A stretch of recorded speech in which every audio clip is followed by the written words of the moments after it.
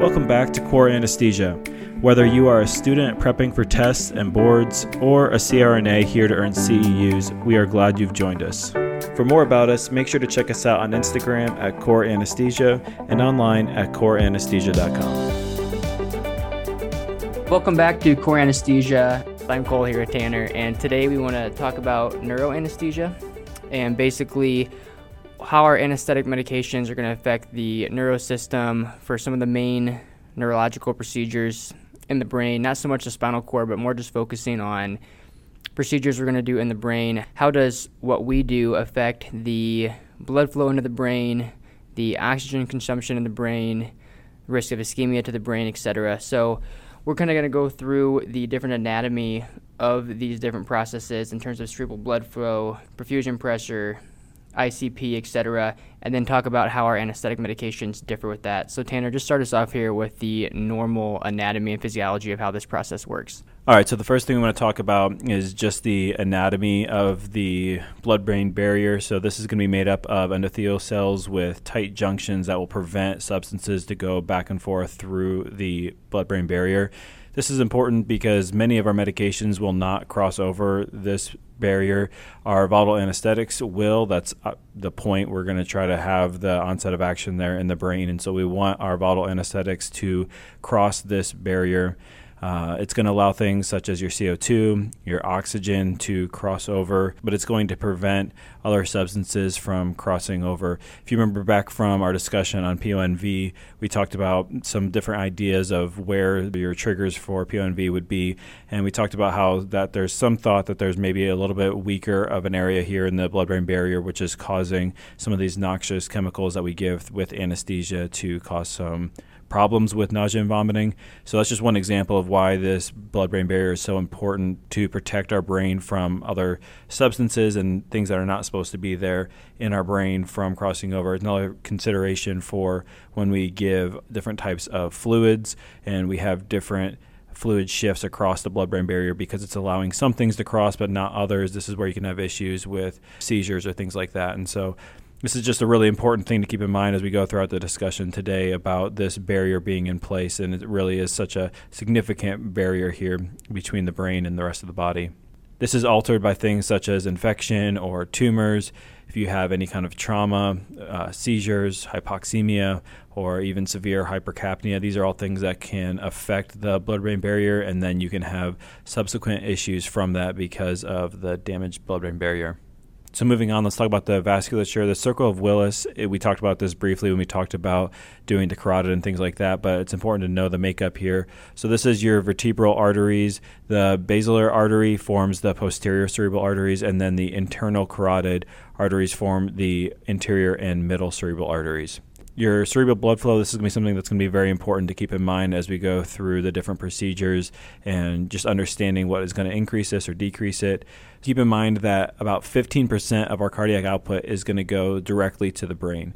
So your cerebral blood flow is normally between 50 mils per 100 grams of brain tissue per minute. We want it above 20 mils per 100 grams of tissue per minute. If it's below that, that's when your risk of ischemia is greater. So your brain is obviously going to need oxygen just to carry out the different metabolic purposes there in the brain. You're going to need that both to maintain cellular function, but as well as electrical activity. And so the amount of oxygen that is needed is called the CMRO2, which stands for the cerebral metabolic rate of oxygen. So typically this is between 3 and 4 mils of oxygen per 100 grams of tissue per minute. So the higher that the CMRO2 is, the more oxygen is needed by the brain, so then the more cerebral blood flow you'll have to address this increased need for oxygen. So the areas of the brain that are more neuroactive, that's where you're going to have more blood flow because this is going to basically be bringing all the oxygen there because of that higher CMRO2. So this is what's called the neurovascular coupling when you have the more cerebral blood flow to these areas that are more neuroactive. Right, so the neurovascular coupling is a big idea that we'll get into when we talk about our volatile anesthetics. But again, that's just the idea that as your CMRO2 increases, your cerebral blood flow will also increase to couple along with that to provide enough oxygen to that area of the brain. So just keep that in mind as you progress forward here in this talk. So how do we affect this CMRO2? Well, body temperature plays a big role into this. your CMRO2 will decrease by 7% for every 1 degree of Celsius drop that there is.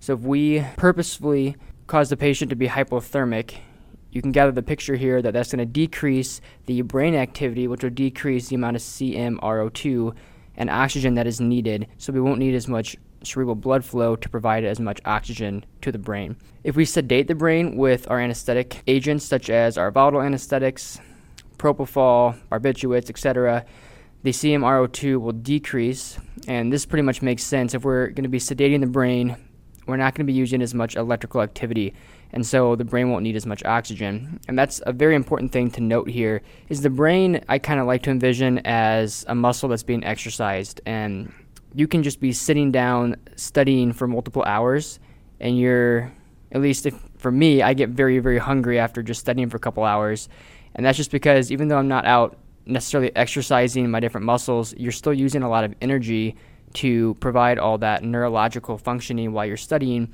and that's because the electrical activity is firing at such a higher rate when you're mentally using the brain tissue. And so if we decrease that electrical activity in the brain, we're going to dramatically decrease the amount of oxygen that is being consumed and energy that is being consumed, so we won't need as much blood flow.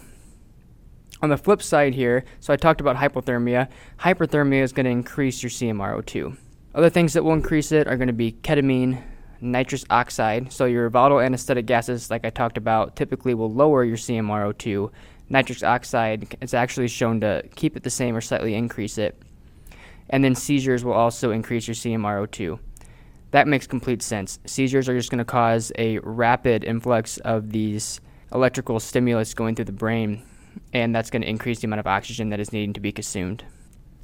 Cerebral blood flow is also dependent on the venous pressure. So the blood that comes through that circle of Willis, through the arterial system, then gets into the capillaries of the brain, provides oxygen, and then just like anywhere else in the body, switches over to the venous system and then drains back out of the head, back to the superior vena cava and into the right atrium. There are different things that can limit the blood flow draining out of the head, such as jugular compression, a backup of blood flow from the right side of the heart. If we have high PEEP, that'll also decrease the amount of blood that can get back into the heart, which will decrease the amount draining from the head. Just really other things that, such as positioning, if we have the patient in a Trendelenburg position, gravity won't be assisting the drainage of that blood out of the head. So all these things can cause a backflow of blood into the brain, and then will affect the amount of blood flow coming in from the arterial side. So just keep that in mind. One other thing that is very important that we can alter is your PaCO2. So PaCO2 causes vasodilation of these cerebral vessels. This maxes out about 80 or 90 millimeters of mercury of PaCO2. So if you continue to become more obtunded and increase that CO2 even more, it maxes out around that 80 or 90 mark. On the flip side, vasoconstriction occurs with low PaCO2, and this maxes out around 20 to 25 millimeters of mercury. So if we're hyperventilating the patient, getting that CO2 down lower, it's going to cause vasoconstriction of those cerebral arteries until the point that we get down to about 20 millimeters of mercury, and then after that, it doesn't constrict anymore.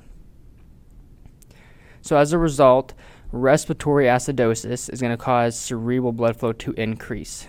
So if we think about that, respiratory acidosis is the idea that you are hypoventilating the patient, getting that CO2 higher and causing an acidotic picture, and that'll dilate those cerebral blood vessels and increase cerebral blood flow. On the opposite side, respiratory alkalosis, so we're hyperventilating the patient, will cause a decrease in cerebral blood flow due to the constriction of the cerebral vessels. It's important to note that metabolic acidosis does not affect the blood flow. And this is because CO2 affects it because it can cross the blood-brain barrier, but bicarb and potassium ions aren't able to pass that blood-brain barrier. And so if you have a metabolic type picture, it's not going to see the effects in terms of cerebral blood flow alteration as the respiratory pH due to that CO2 being able to cross the blood-brain barrier. In terms of the CO2, the cerebral blood flow changes by about 1 milliliter per 100 grams of brain tissue per minute for every 1 millimeter change of that CO2. So depending on if you're going up or down on that CO2 will depend on whether that cerebral blood flow increases by 1 milliliter or decreases by 1 milliliter. Lastly, hypoxia can cause some vasodilation of the cerebral vessels. This really only is seen when you get below 50 millimeters of mercury on your PaO2. Anywhere else really doesn't shift it that much. But once you get below 50, you really start to see that vasodilation occur because the brain is trying to get more blood flow to provide more oxygen to the tissues. All right, so the next thing we want to talk about is the cerebral perfusion pressure. So your cerebral perfusion pressure, also CPP, is your MAP minus the ICP or your CVP. So whatever's higher between the ICP or CVP, that's what you'll subtract from your MAP, and then that will be your CPP or your cerebral perfusion pressure. So typically the cerebral blood flow remains around 50 when your MAP is between 50 and 150. So again, this is our body's ability to auto-regulate within a specific range of our MAP. So if that's between 50 and 150, then our cerebral blood flow will typically be around 50. When your MAP is less than 50, that's pretty much the end of the spectrum there, where your cerebral blood vessels are completely dilated out, trying to allow as much blood flow to come in. When you're above 150, they're maximally constricted to basically minimize the amount of blood flow that will come in. And so right there, that 50 to 150 is where you're able to auto-regulate. Outside of that is kind of your max dilation or max constriction, depending on which side you're on. Your volatile anesthetics will kind of hinder your ability to auto-regulate. So this is something to keep in mind when you're really trying to pay attention to your CPP. Remember that your volatile anesthetics might diminish that ability from 50 to 150. So you might need to pay a little closer attention to where your MAP is. Intracranial pressure, usually this is between 5 and 15 millimeters of mercury. It's considered elevated if you're above 20. You can measure this with intraventricular catheter within the lateral ventricle. The transducer, remember, should be at the height of the ear. So that's where you're going to want to level your transducer. It's important that you recognize signs and symptoms of increased ICP. So that would be things like a headache, nausea, vomiting. If they have focal neurologic deficits, altered consciousness, seizures, altered breathing pattern. These are pretty difficult to identify under a general anesthetic, and so it's important that we also understand some of the other things that you might see. So remember, Cushing's triad is something else that you can see with increased ICP. Cushing's triad is a triad of hypertension, bradycardia, and irregular respirations. Again, irregular respirations is maybe not something that you'd be able to see under a general anesthetic, but something to keep on your radar with that hypertension and bradycardia. So now, what makes up our ICP? So what are the things that make up basically the pressure in the cranium? So you have brain tissue, the mass there, you have your CSF, and then you have your cerebral blood. So remember that these three things are physically contained in the bony outline of the skull. So you're in a very confined space there. So if you want to keep the pressure inside the skull under that 20 millimeters of mercury, then you need to be able to manipulate one of these three things. Obviously, we're not trying to change the brain tissue unless there's a mass or something that is causing the increased ICP. So for us, usually we'll be manipulating either the CSF or the cerebral blood flow. CSF is made from the choroid plexus and is broken down by the arachnoid villi. So if too much is being produced, then that can cause an increase in your ICP, or if you have a decrease in the reabsorption, so that'd be a problem there with the arachnoid villi, then that is where you could also see an increased ICP picture. So all in all, you have about 150 mils of CSF at any given time, and you'll make about 500 or 700 mils per day. So you can see that your absorption picture is very active if you are making, say 500 a day, but you only have about 150 at a time. And so it's a very intricate balance between production and then also absorption of the CSF. If a tumor develops or if you have brain swelling, then the tissue will increase in volume and cause increased pressure. That's pretty obvious. It's just a basic cause and effect there. So if you have increased swelling or, again, a mass, then that's going to increase the brain tissue, the size there, and so you're going to have to decrease the other two.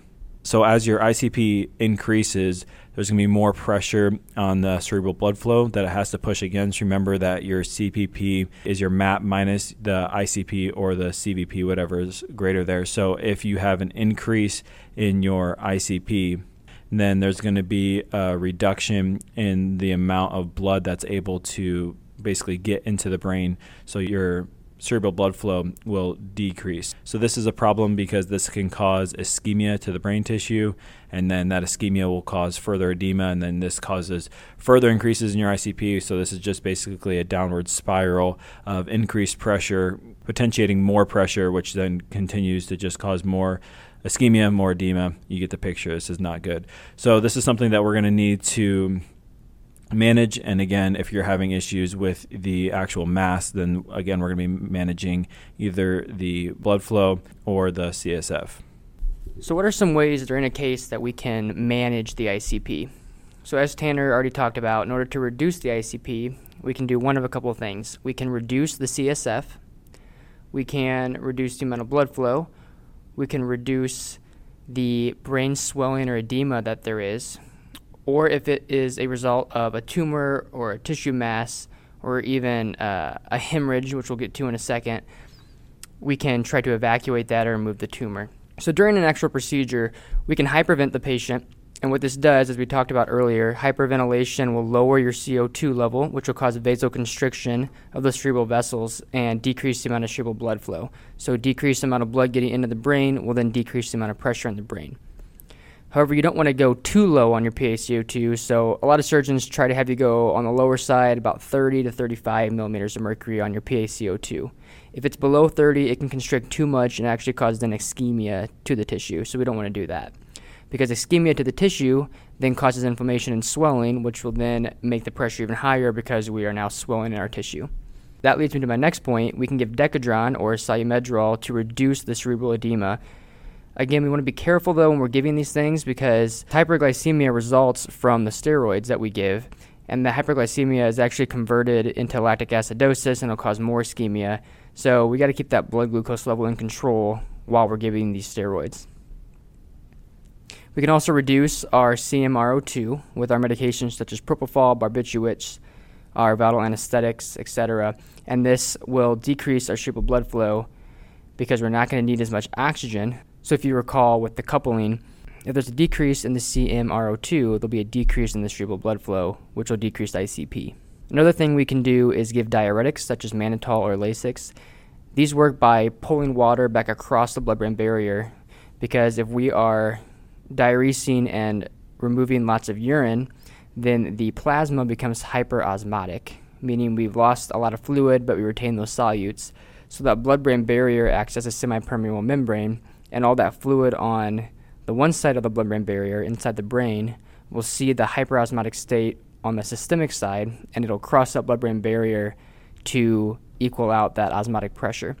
Another reason we can give hypertonic saline 3%, that's the same effect here as the diuretics, and it'll basically cause a hyperosmotic state in the plasma and pull more fluid across the blood-brain barrier out of the brain. Be careful when we're giving this, though. We got to watch our sodium and chloride lab values, especially when we're giving lots and lots of these fluids. Another thing that makes sense is to affect the CSF, we can place an external ventricular drain and actually drain that CSF fluid. Usually we drain about 10 mils an hour. Again, we make about 25 milliliters an hour of CSF, so if we're draining about 10, we can kind of see how much we're draining compared to how much we're making because we don't want to overshoot and drain too much. But that is a way to reduce the amount of pressure. You want to avoid cerebral vasodilators such as nitroglycerin or nitroprusside due to the fact that if we're dilating the cerebral vasculature, it's just going to cause more blood to rush in, and that's obviously not what we want to do in this case. And then lastly, you want to limit the use of PEEP. Again, if you remember, PEEP, by increasing that, will obstruct the venous outflow from the brain, and this will cause more blood to build up in the brain and increase that ICP. We can make sure the head is in a neutral position so we're not kinking or causing jugular obstruction, and you can even sit the head up about 30 degrees if possible, depending on the procedure, and this will ensure venous drainage. All right, next let's talk about the anesthetic drugs that we give and then their effects here on the neurosystem. So the inhalational drugs, we already talked about this a little bit, but this will uncouple the CMRO2 and the CBF. So like Cole was talking about earlier, typically when the CMRO2 will decrease, then your CBF, your cerebral blood flow, will also decrease. This is uncoupled with our inhalational drugs, so you'll have increased cerebral blood flow because of the vasodilation, but then you'll also have decreased CMRO2. So this is basically the uncoupling there of that CBF and CMRO2. They will decrease the MAP while increasing the ICP, so this reduces the cerebral perfusion pressure. We see this most with isoflurane. Nitrous oxide is pretty interesting because it produces an increase in your cerebral blood flow, CMRO2, and ICP. You also need to keep in mind that if there's intracranial air from a recent surgical procedure or something like that, nitrous oxide will cause that to grow. So if it's used with other volatile anesthetics, it can cause extreme vasodilation. This will increase your CBF again, increase your CMRO2. So this is something that people will talk about when you're doing the neuro cases. Some people will just say that nitrous should never be used, and this is the reasoning here, is that it can have some pretty drastic effects if there is any amount of air that is in there from a recent surgical procedure or something, and then again, just as it increases your CMRO2 and cerebral blood flow. Propofol, as you might imagine, decreases your cerebral blood flow and CMRO2, and your CPP will also decrease as well. Your other drugs that you might give on induction, so think about etomidate, that will also reduce CMRO2 and cerebral blood flow, but it does not affect your cerebral perfusion pressure. You want to avoid this in patients with epileptic seizures unless you are trying to induce a seizure for the purposes of the procedure. But typically, if they have a history of seizures, you're not going to want to use etomidate. Precedex will decrease your cerebral blood flow, but it will not change your CMRO2. This is one of the differences between Precedex and Propofol, the decrease in the CMRO2 with Propofol, but again, Precedex will not change your cerebral metabolic rate of oxygen. Opioids decrease cerebral blood flow and CMRO2 as well as your ICP. Don't use meperidine in neuro patients though, because its metabolite normoperidine is a convulsant, and so you don't want to give this to patients that are already susceptible here in the neurosurgical patient. Don't over-narcotize the patient. On wake-ups, the patient will have a lower minute ventilation, which will increase your CO2. Remember, an increased CO2 will cause cerebral vasodilation and ICP. So morphine and other drugs that release histamine should also be a consideration here. Remember that histamine is going to be another vasodilator, so this will increase your cerebral blood flow as well. So these are just things to keep in mind as you go through your medication list, things that you would consider giving these patients. Remember what is going to cause an increase in your CO2. Benzos will decrease your CMRO2 and cerebral blood flow. This is usually something that we try to limit around neurosurgeries because we want to be able to get a full baseline neurostatus on these patients, and sometimes those benzos can hang around and alter our assessment. So just be very judicious as you're thinking about using your benzos. Ketamine will increase your cerebral blood flow and ICP. Succinylcholine is another one that will increase your ICP based on your increase in cerebral blood flow. You can limit this effect by giving a pre-treatment dose of a non-depolarizer. Non-depolarizers really shouldn't have much effect on your ICP. The exception to that would be the ones that release histamine, just like morphine, that's going to cause vasodilation with the histamine release. Nitroprusside, nitroglycerin, those will increase your cerebral blood flow and ICP due to the vasodilation. So again, these are things that you want to use very cautiously if you're going to use those in neuro cases. I think the long short of all of this is that things that are going to cause vasodilation, obviously your nitroprusside, nitroglycerin, some with your opioids, your anesthetic gases, obviously, these vasodilation effects are going to cause an increase in your cerebral blood flow. You're going to want to be cautious of things that are very excitatory, such as ketamine. That's going to increase your cerebral blood flow. And then just keep in mind that the things that are going to depress your CMRO2, so things like propofol, again, our anesthetic gases, benzos, those are going to be things that you want to consider. And then just remember the effects that are going to happen long term. So when you're trying to wake this patient up, are you going to have a heavy anesthetic load, or they're having lower minute ventilation, so you're going to have issues with your CO2, or if you say you gave benzos, then you have issues with getting a good baseline. So these are all things that I feel like you understand as an anesthesia provider, but it's important just to connect the dots as far as why these may not be appropriate to use here in a neuro case. In terms of fluid management during these cases, we kind of touched on this a little bit already, but hypotonic or glucose-containing solutions create this gradient where more fluid is going to shift across the blood-brain barrier into the brain and will cause more cerebral edema. This is more from the fact that by giving these hypotonic solutions, you are now creating a hyperosmotic state inside the brain on that side of the blood-brain barrier. So more fluid from the systemic circulation is going to cross that blood-brain barrier and swell into the brain, trying to neutralize that osmotic gradient. Isotonic solutions don't really have a gradient, so these are nice to give if you're wanting to maintain where you're at.